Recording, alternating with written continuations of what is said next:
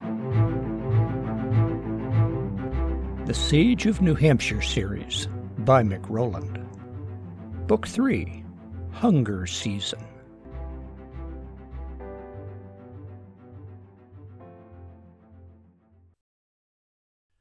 Chapter 14, Contact. If we're gonna keep taking Tin Man on the road, we might as well put wheels on him. Martin set the gas fire beside the road. Maybe we should just make a trailer for him, and the generator, Dustin suggested. He and Judy set the generator next to Tin Man. At least we don't have to carry it all the way, Judy scraped for a silver lining. I'm sure glad Jen agreed to take us to Walter's. That's after the meeting, Martin reminded her. Judy rolled her eyes. I know. I'm excited for another chance to work with Walter's equipment, but having to sit through a whole town meeting first? Well, you could stay with Jen and the horses. Like that's such an upgrade? Well, your choice, Martin said. I could stay outside and keep her company, Susan offered. I'm only coming along for the trip to Walter's, too. Martin thinks I can help them with their plans. Oh, here she comes now, Dustin announced. Jen pulled her buckboard over so that the tailgate was near the driveway. Martin and Dustin hefted Tin Man up. Judy and Susan lifted the generator up. What the heck is this? Martin half shouted. He ran his hands along the sideboards like a father discovering his teen driver's first scratch. His fingers traced around 2 jagged holes in the sideboards. Yeah, that. Jen sounded like a teen admitting to her first scratch. We ran into a little trouble coming back from Nutfield. Trouble? You think? These are bullet holes. Are you okay? What about Candace? She was with you, right? I'm fine, Jen said.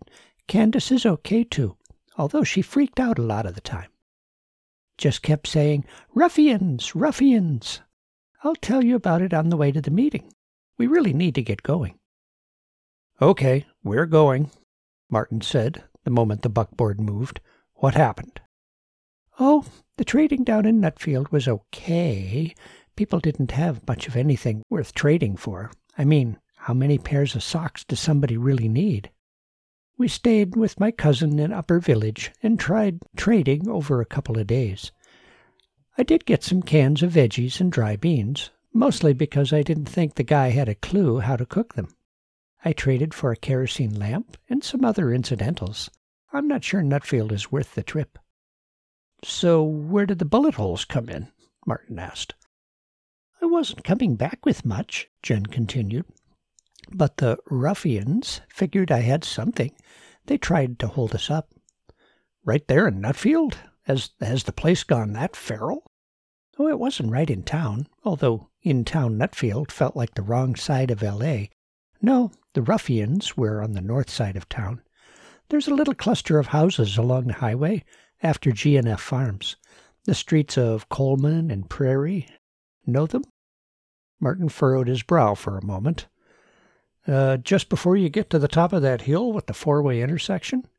If I recall, that's some old split levels and ranches, development from the 60s that never expanded.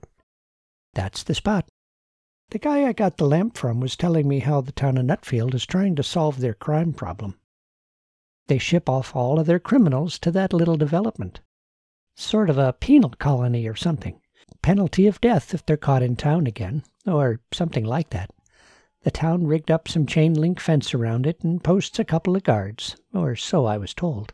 When we went by, I didn't see any guards. One of the residents, she used air quotes, jumped out from behind a big tree and tried to grab the horses' bridles. Well, let me tell you, Peaches does not like sudden grabbing. She reared up and knocked him down. I whipped the team to take off, which they were happy to do. Candace was freaking out about ruffians and holding on for dear life. Nearly lost her over the back of the seat. Another ruffian shot at us from the side road as we went by. A couple chased us on foot. Candace sure screams a lot. I shot back at them with my revolver. I don't think they were expecting that. Made 'em pause. By that time, we were down the hill and around the curve. All the way home, Candace kept ranting about how violence like that would not happen if everyone was getting proper meals. I think she just couldn't fathom being attacked. "So I guess taking South Road to Nutfield is just off the table now," Martin said. "Got that right," Jen agreed. "Not sure if Nutfield is worth the trip anyhow. Maybe Harstead will be better, or Redmond. Well, here we are at Town Hall. Who's going to help feed and water the horses, Judy had the look of a doomed prisoner. "It's got to be better than a bunch of old people going blah, blah, blah." "I can stay with you, too," offered Susan. "What, and share all this joy?" "Oh, it won't be that bad," said Jen with a scold. "After the water, I can show you how the tack is all rigged up. It's really pretty fascinating. Good stuff to know nowadays. Besides, I think Peaches likes you." "Oh, great," Judy sighed. "I'm making friends. No need to keep me company," she said to Susan. "Go and enjoy the old people." Susan shrugged a nonverbal whatever, but kept a stern poker face. While climbing the steps to the auditorium, Susan whispered that she would sit someplace else, not next to him. Martin nodded that he understood. The meeting appeared to have already started. 2 men stood before the selectmen's table, waving their arms and shouting. "You can't just do nothing about him," ranted the older man. He was thin and looked to be in his early 70s. He had baggy green pants, cinched tight. Short rations were starting to show on many people. "He's been stealing my firewood." "I have not," countered the other man. He stood a foot taller, 30 years younger, and 100 pounds heavier. "You've been breaking into my shed. You think I wouldn't notice stuff missing? I want my saw back, and right now." "I don't have your stinking saw." "Calm down, you two." Landers raised his voice. "You've gotten along as neighbors for 10 years. "Times are different now," said the older man. "We need every stick of our firewood. He's just getting greedy. He's got plenty of his own firewood already." "He's just trying to cover up for his stealing. I want the police chief to check out my shed. He'll see proof. I want that old man put on trial for burglary. If you guys don't deal with him, I will." The younger man menaced the older man. The older man refused to cower. Chief Berg stood between them. Okay. Landers held his hands up. "What if we have Chief Berg go check things out after this meeting, okay? If we find evidence of a crime, we'll take legal steps, okay? Will you two have a seat, preferably on different sides?" The 2 men glared at each other around Berg. Both backed away slowly. Their wives pulled them by the arm to find seats on the opposite sides of the rows of chairs. Landers sighed in relief. He had called the meeting to order. Berg gave his report, such as it was, on how little they had learned about the barn burner. Murmurs of discontent rippled through the crowd. They wanted the culprit caught. The names of several suspects were muttered. Neighbors suspected neighbors. Well, Landers was eager to change the topic. "How about if we hear what Walter has for news, eh? Walter?" Sure." Walter stood and faced the group. "My contacts along the border report increased activity by mass police and guard." "Are they going to come up here in force?" someone asked from the back. "I don't think so. Roadblocks have been beefed up and some patrols have been spotted in the woods. Those patrols must have had new orders to be more assertive. They've taken a few shots at our folks watching them. Still, they haven't been crossing the border. Some of you may have caught Boston Bob's broadcasts. You'll notice how he was emphasizing how safe life was in Canton, Boston. Never mind that Bob always paints a rosy picture of Canton life. He was also talking about how wild and dangerous life was outside the fences. He talked about increased security to keep us riffraff from contaminating their roses and clover. Well, he didn't actually say roses and clover, by the way. That was my words. It was a lot shorter than Bob's. Anyhow, You probably heard about some guy in Mass trying to crash the border down in Methuen." Several heads nodded. Bob did seem to have an audience. "They said they stopped that guy, but I think they're worried that there might be more." Martin smiled. Walter knew the real story, but was playing along with the Fed's spin to keep Malcolm incognito. "I don't think they're massing to attack us," Walter continued. "From the sound of things, they don't have quite enough manpower to beef up the roadblocks. There's no extra to be mounting attacks." After Walter's news update, Landers announced the town policy for salvaging fire-damaged homes. Several people expressed interest in becoming salvagers. One of the people who had been constructing Clyde's World War II memorial asked if he could salvage it for the wood. He was the only one of the workers present, so he was granted permission. Someone asked about Clyde, not so much out of concern as suspicion. Landers heard, indirectly, that the family was scraping by on what food they had stored, collectively. Clyde was in the same boat as everyone else. Martin noticed some sinister smiles of schadenfreude in the audience. One of Clyde's initiatives was actually working out. 3 of the town companies had integrated mounted patrols. Bell Hill had several horses and men accustomed to rough trail riding. North Pond had 2 horses equipped. Jen was working on training 2 riders for the Wilson Hill Company. Martin wondered what the Stockman Hill Company would do. No one in their group had horses, and he hadn't ridden in years. After all of the town business was concluded, setting up for the trading session was carried on with less enthusiasm. It seemed that there was less and less to trade for, so little motivation to rush. Walter didn't bring any of his hidden stash this time. "Well, let's get cracking," Walter said. "Not a lot of time before, it's time." Just a sec." Martin lingered, looking for a man from Carrollton Orchards. He brought 3 12-gauge shells with him to trade for a gallon of their cider. The Simmons household consumed the last gallon in just a few days. It was a morale booster. "Sorry," said the Carrollton man. He was tall and thin and looked a bit like a young Abe Lincoln. Many of the young men were starting to resemble Abe Lincoln. "We traded away the last gallon a minute ago. We only brought 2. We had those bottled last week. We can't bottle any more." "Oh, why not?" asked Martin. "I thought you had those 2 big vats yet." The man looked like a doctor trying to avoid delivering bad news. "I'm afraid they've gone bad." "Oh, what do you mean, gone bad?" "It's turning hard," said the tall man in a whisper. "Fermenting. Nutritional value is gone once it starts fermenting, and the last thing this town needs is handing out hard cider. Already got some tempers flaring. It'll be better for everyone just to pour it on the ground." "Oh, whoa, don't do anything rash." "Well, I agree alcohol would be dangerous nowadays. The temptation to try and drown one's troubles in drink is strong. In fact, I wouldn't tell anyone else that it's fermenting. Maybe just stick with the gone bad as what's happened." "Well, then why keep it?"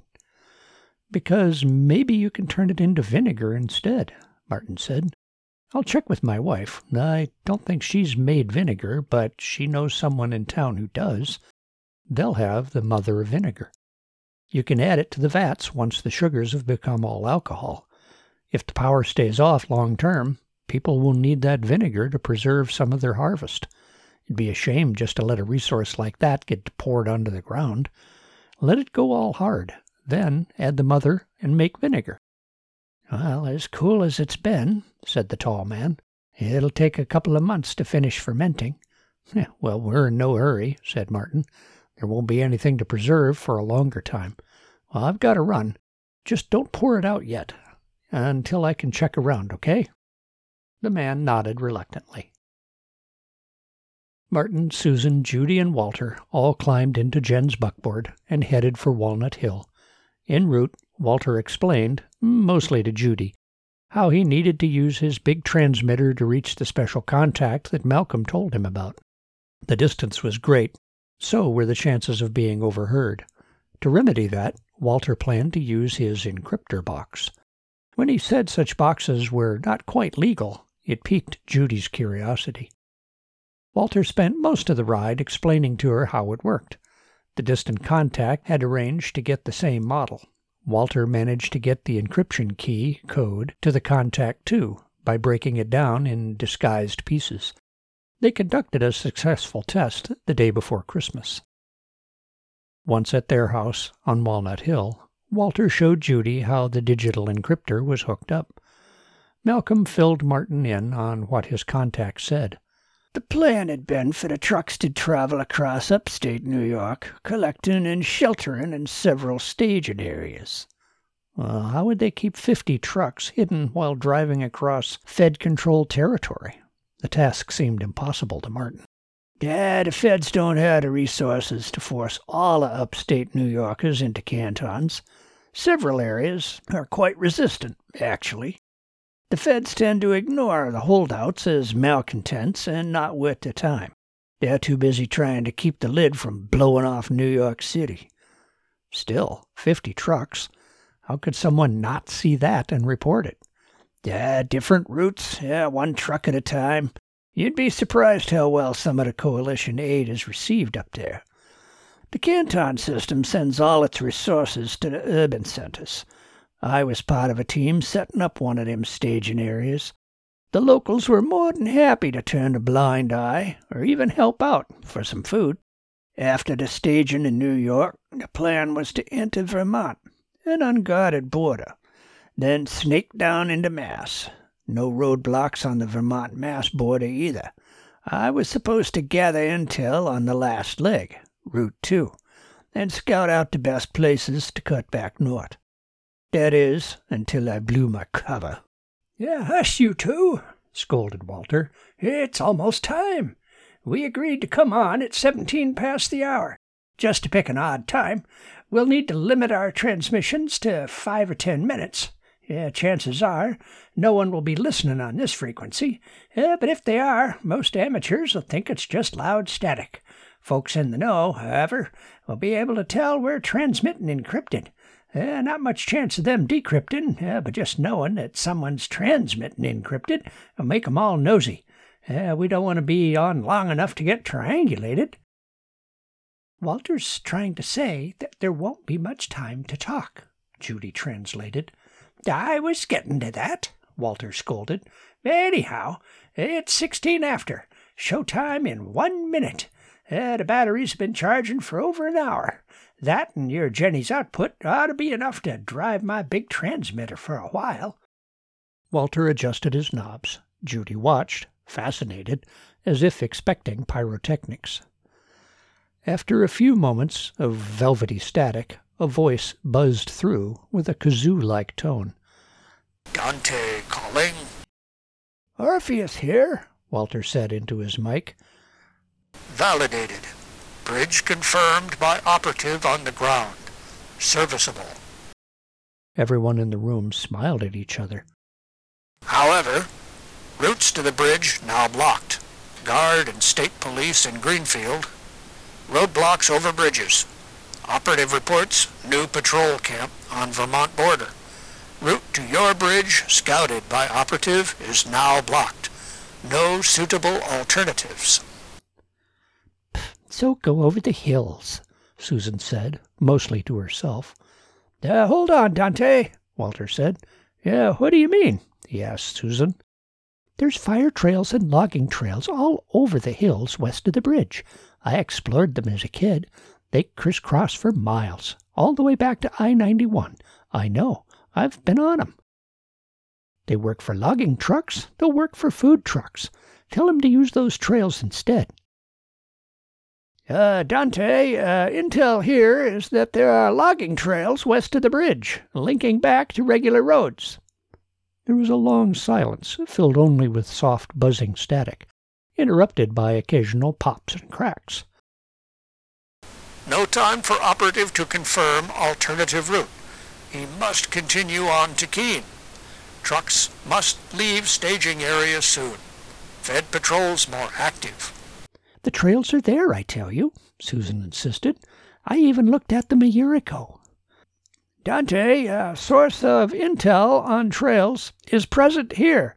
Insists that trail routes over the hills are valid. After another long pause, the speaker buzzed. Have your source traveled to scene with our man M. M knows comms and codes. Must confirm alternative route in 4 days or may have to abandon Longbow. What? Martin blurted out. They want Susan to travel out there and show them the route? In person?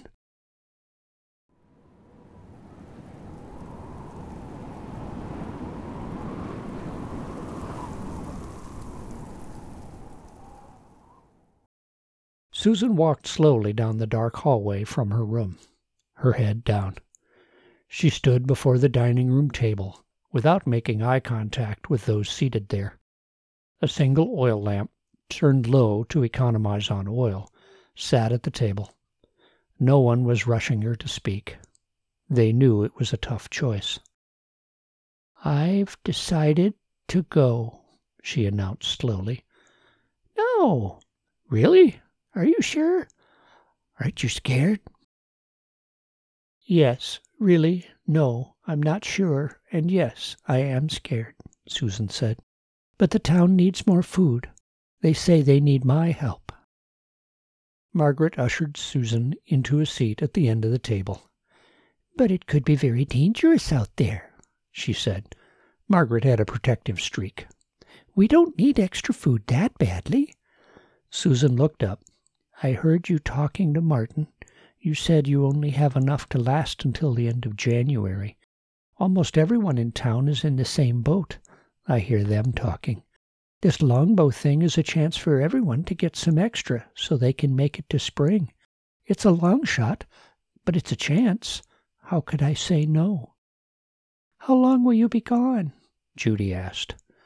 Susan glanced at Martin wordlessly, invoking a long discussion they had on the way home from Walter's. It was possible that Susan, Malcolm, and the operative could get captured by a mass patrol. It was possible that they could get into Mass okay, but beefed-up border security would prevent anyone returning. Malcolm and the operative were planning to continue west to their homes in the coalition states. Could Susan find her way back to Cheshire on her own? Would she stay with the rebels en masse? No one knew how things would turn out. Martin decided not to focus on the pessimistic side. Susan was fully aware of it. "We can drive them to Keene in Charles's truck. It'll be a day or two's journey on foot from Keene down to Northfield. They'll have to evade any patrols along the border. Then they'll have to scout the trails while still avoiding any patrols. Even then, it could be a one-way deal." Martin glanced at Susan.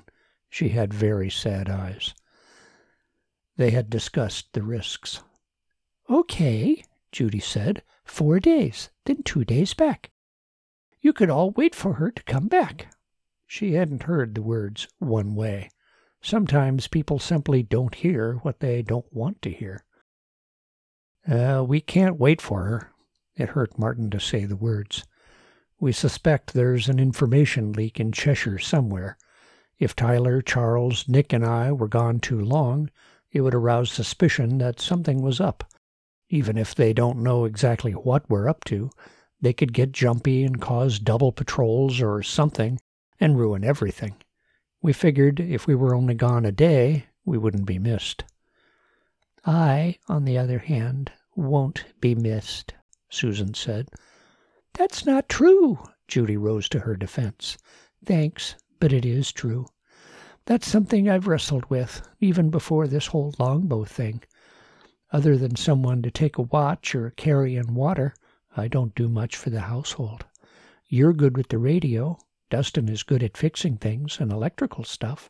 Carlos makes things out of wood." Susan gave a small wave toward Margaret. "She and Anna are great cooks. Andy knows about edible plants. Martin, well, he's the glue holding you all together. But you...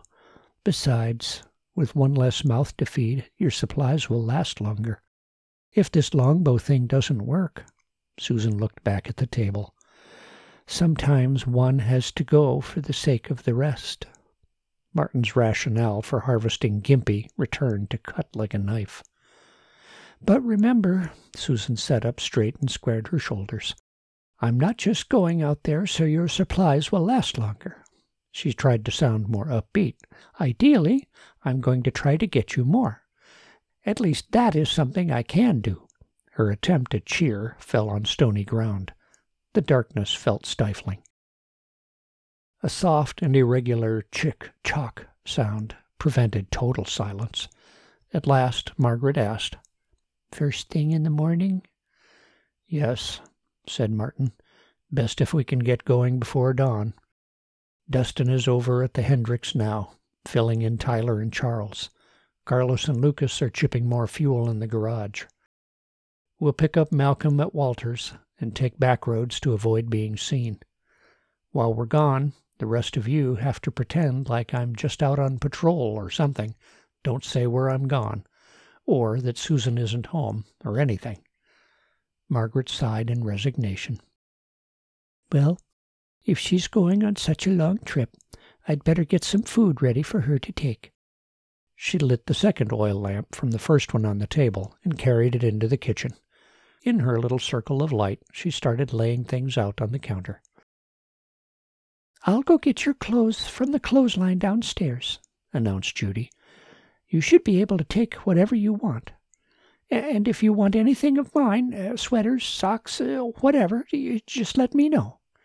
Judy lit a candle and walked downstairs. "You're going to be traveling cross-country," Martin said. "You'll need some gear and a backpack. I'll go get my truck bag and meet you in your room. There's more gear in that white cabinet."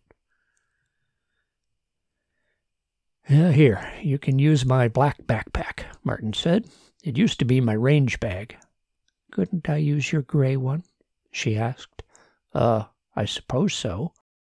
Martin pulled the backpack out of the closet. He knelt in front of the open white cabinet in Susan's room. She sat on the bed. "Well, this is a nice lightweight tarp," he said. "It can have a ton of uses. Remember that little lean-to we made on the way up here? You could rig up something like that. Oh, and here's a roll of paracord." "I don't want to go," she said quietly. "I like it here."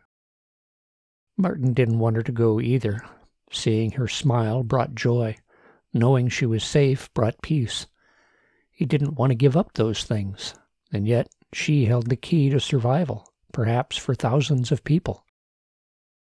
"But I have to do this," she said. "I know." He tried to focus on making sure she was as well equipped for her journey as he could. He handed her a compact sleeping bag to change the subject. "This is good to temps to 5 below. No idea what you guys will find for shelter along the way. I can strap this to the bottom of the backpack." "Here's some flatbread," Margaret announced. "I cut it into strips and put them in this zippy bag. They'll be easier to eat that way." "Thanks." "How much room will she have for food?" Margaret asked. We'll just have to make room," Martin said. "Figure on at least 4 days' worth. Malcolm and the other guy should have supplies that they were planning to use. 4 days' worth of her own should give her a cushion." "Oh, okay, I have some ideas." Margaret disappeared into the darkness. "This is a water filter." Martin handed Susan a small cloth bag. "Water's too heavy to carry all you need. You'll need to carry some with you, of course." "Could I use your metal water bottle?" she asked. I guess. It's still kind of dirty, though." He wiped the soot off with his fingers. "That's okay. I like that bottle. You made coffee in it under the bridge." "Oh, anyhow, as I was saying, you don't want to carry a lot of water, so look for raw water wherever you are. You can use that filter directly, like a straw, or fill this bag with raw water and squeeze it through the filter into this other bag.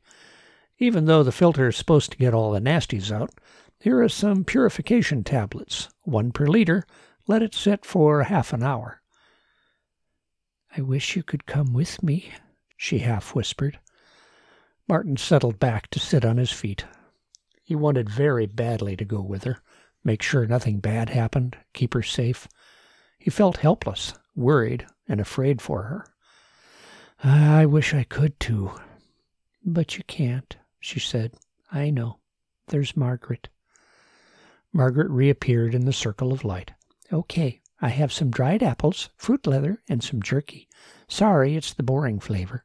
The marinade recipe was a failure, but that's what we have left.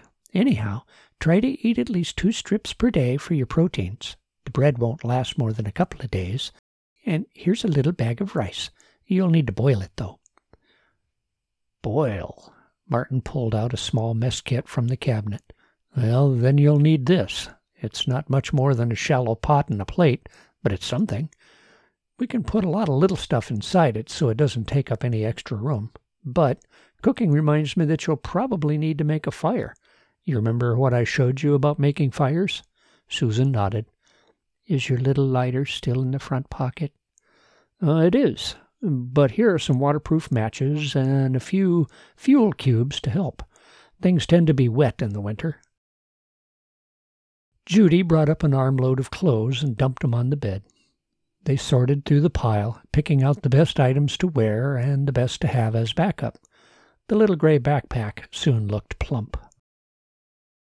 Here's a little compass and a map of the area, Martin said. You drew this? That must have taken some time, she said. You knew I would decide to go? I just wanted to be ready, in case you did. The other guys may have their maps, but you might get separated from the others. But I'm not good with maps. Pfft, you're better than you think. You used them for your patrol routes. Just remember what I showed you about using the compass. I didn't have time to get too crazy with details on this map, but it's got all of the roads that were on the Atlas page. I marked where Camp Wanamaker is. If you get separated, go there. Byron Davis was the camp director. Walter told me he's still there, hiding some rebels or something. Tell him you know Dustin. That'll get you in. Okay. Susan studied the map with a furrowed brow. Travel always looks so easy on maps. There's a flashlight in the side pocket. I restocked the first aid kit in the front. You'll need a good knife, too. He began rummaging in the cabinet. I have mine.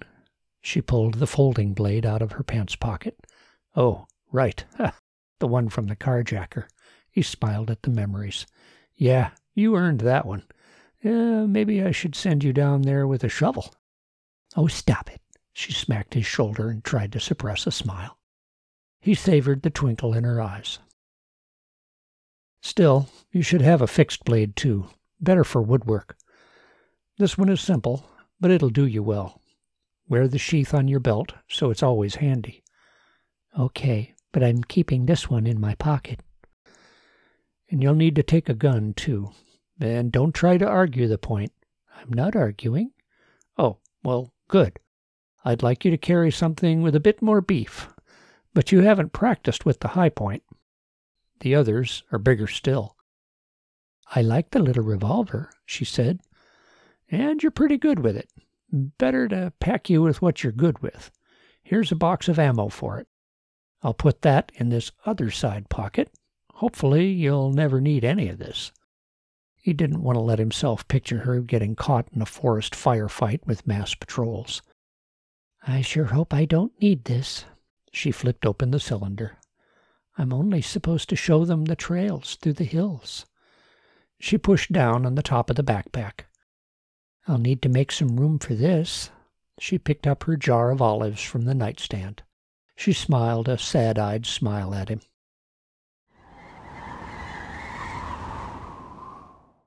I think I see 'em, announced Dustin from the window. I saw a little flashlight beam. They must be picking up Mr. Oldham now.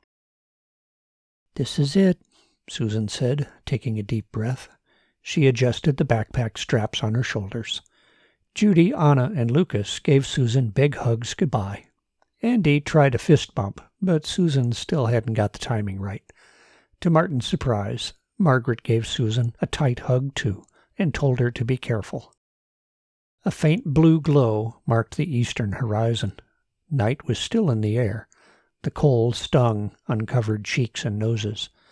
Dustin and Carlos loaded up the extra wood chip fuel into Charles's truck. Sound carried great distances in the cold, dense air, so everyone whispered and tried not to bang things around. Martin held the rear door open for Susan to climb in. As she slid in, Malcolm gave her a quick look-over and said, "Hey there, I don't think I had such an attractive traveling companion in a long time." Martin caught Susan by the wrist and tugged. She understood and backed out of the truck. Martin leaned in close to Malcolm and half whispered, "And I haven't killed a man in a couple of weeks." "What? Oh, hey, hold on, man. I was just saying good morning." "No, you weren't. Susan is someone important to me, and not your companion. Understand?" Sure. I thought you were married." "I am, but that doesn't make Susan one of your Canton women to be plied with a case of tuna." "Okay, sure." "And she can shoot groups no larger than your eye at 10 yards. Martin pointed his finger uncomfortably close to Malcolm's eye. He backed away reflexively. Martin had exaggerated Susan's marksmanship, but the point needed emphasis. "Don't give her a reason to show you." No, I didn't mean anything." "Right," Martin muttered sarcastically. "Your job is to help her mark that trail. I have people on the ground where you're going." That was an exaggeration. Martin knew the camp director only lightly. Dustin and Lindsay knew Byron better. Nonetheless, Malcolm needed to feel less anonymous and free. "They'll report back to me." Charles had rigged up a tarp in the stake bed to mitigate the wind chill. Nick was huddled down deep in his coat and scarf. Only a thin slit remained between cap and scarf for his eyes. He watched his quarter. Martin didn't need a windbreak as much. He was generating plenty of anger heat internally. The die was cast. Susan was going to aid Operation Longbow. It was bad enough that she was headed across country in late December. Past potentially hostile patrols, having to deal with a lecherous creep too was simply not fair. Tyler opted to cross the Merrimack via the bridge south of Nashua. He was right that it would have less traffic. Dawn broke behind them as they made their way up Route 101. The new highway skirted around many of the town centers, so they saw no one. At Peterborough, there were improvised roadblocks. Tyler suggested that everyone keep their guns hidden and look non-threatening. Something about the barricades seemed more defensive than like a trap. It turned out that the residents had been pestered by FEMA men in black vehicles periodically. Charles's old Ford and his stake bed, bullet holes and duct tape windshield didn't look like FEMA equipment. Charles traded some of his fish for an armful of firewood in case they needed more chips. The men at the barricades had heard of Charles and his truck. It was a brief moment of rock star fame which Charles enjoyed. While they were stopped in Peterborough, Susan quietly asked Martin, "What did you say to Malcolm? He's hardly said a word this whole time." "Well, that's good. I told him you'd shoot him in the eye if he got out of line with you." "Oh." She tipped her head to peek through the window. "He did have that look I was telling you about." "Yeah, watch out for him, Susan. I don't know this Charon guy at all. Maybe he's okay, maybe not. Watch out for both of them. Don't stand for anything shifty. If you have to, shoot him." He expected her to be shocked at his suggestion, but she wasn't. Instead, her eyes narrowed in resolve. The trip farther west was uneventful. Martin was glad for the tarpa's windbreak. The cold slipstream made his eyes water when he stood up to feed more chips into the gasifier. Miles before reaching Keene, Tyler began to slow down. He spotted the first of the small blue ribbons that he had been told to look for along the side of the road. At an intersection just south of Marlborough, he spotted a yellow ribbon. Yellow for left turn, orange for right turn. A quarter-mile after the turn, he stopped in front of an old farmhouse close to the road. They had reached the rendezvous point. Everyone got out and took up watch positions around the truck. They were told to wait for Charon to arrive. Susan stood by the rear wheel, Martin at the back bumper. She sidestepped closer. Martin could tell she wanted to say something, so he moved to the corner too. "I heard what you were saying to Margaret about Joni," she said quietly. "Oh?" "Yes. You were in the dining room. I had my bedroom door open. I was pretty angry at that Joni woman, the way she would hang on you and stuff. But you were right about her. She confused relief with joy, and, well, something deeper." "Yeah?" Martin wondered where she was going with this topic.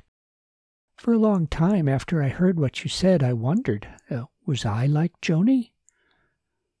"You have looked a little more glum than just your usual poker face lately."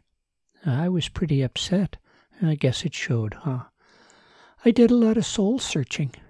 Someone tapped twice on the truck. Everyone looked around. A man emerged cautiously from the woods on the opposite side of the road. Malcolm and the man met in the road and exchanged phrases. It was Charon. He was of average height, dressed in a gray patterned camo, an AR hung across his belly. He had the rough features of a man who spent a lot of time outdoors. Gray hair showed beneath his cap. He looked to be in his 50s, old enough to have daughters or granddaughters. That gave Martin some comfort.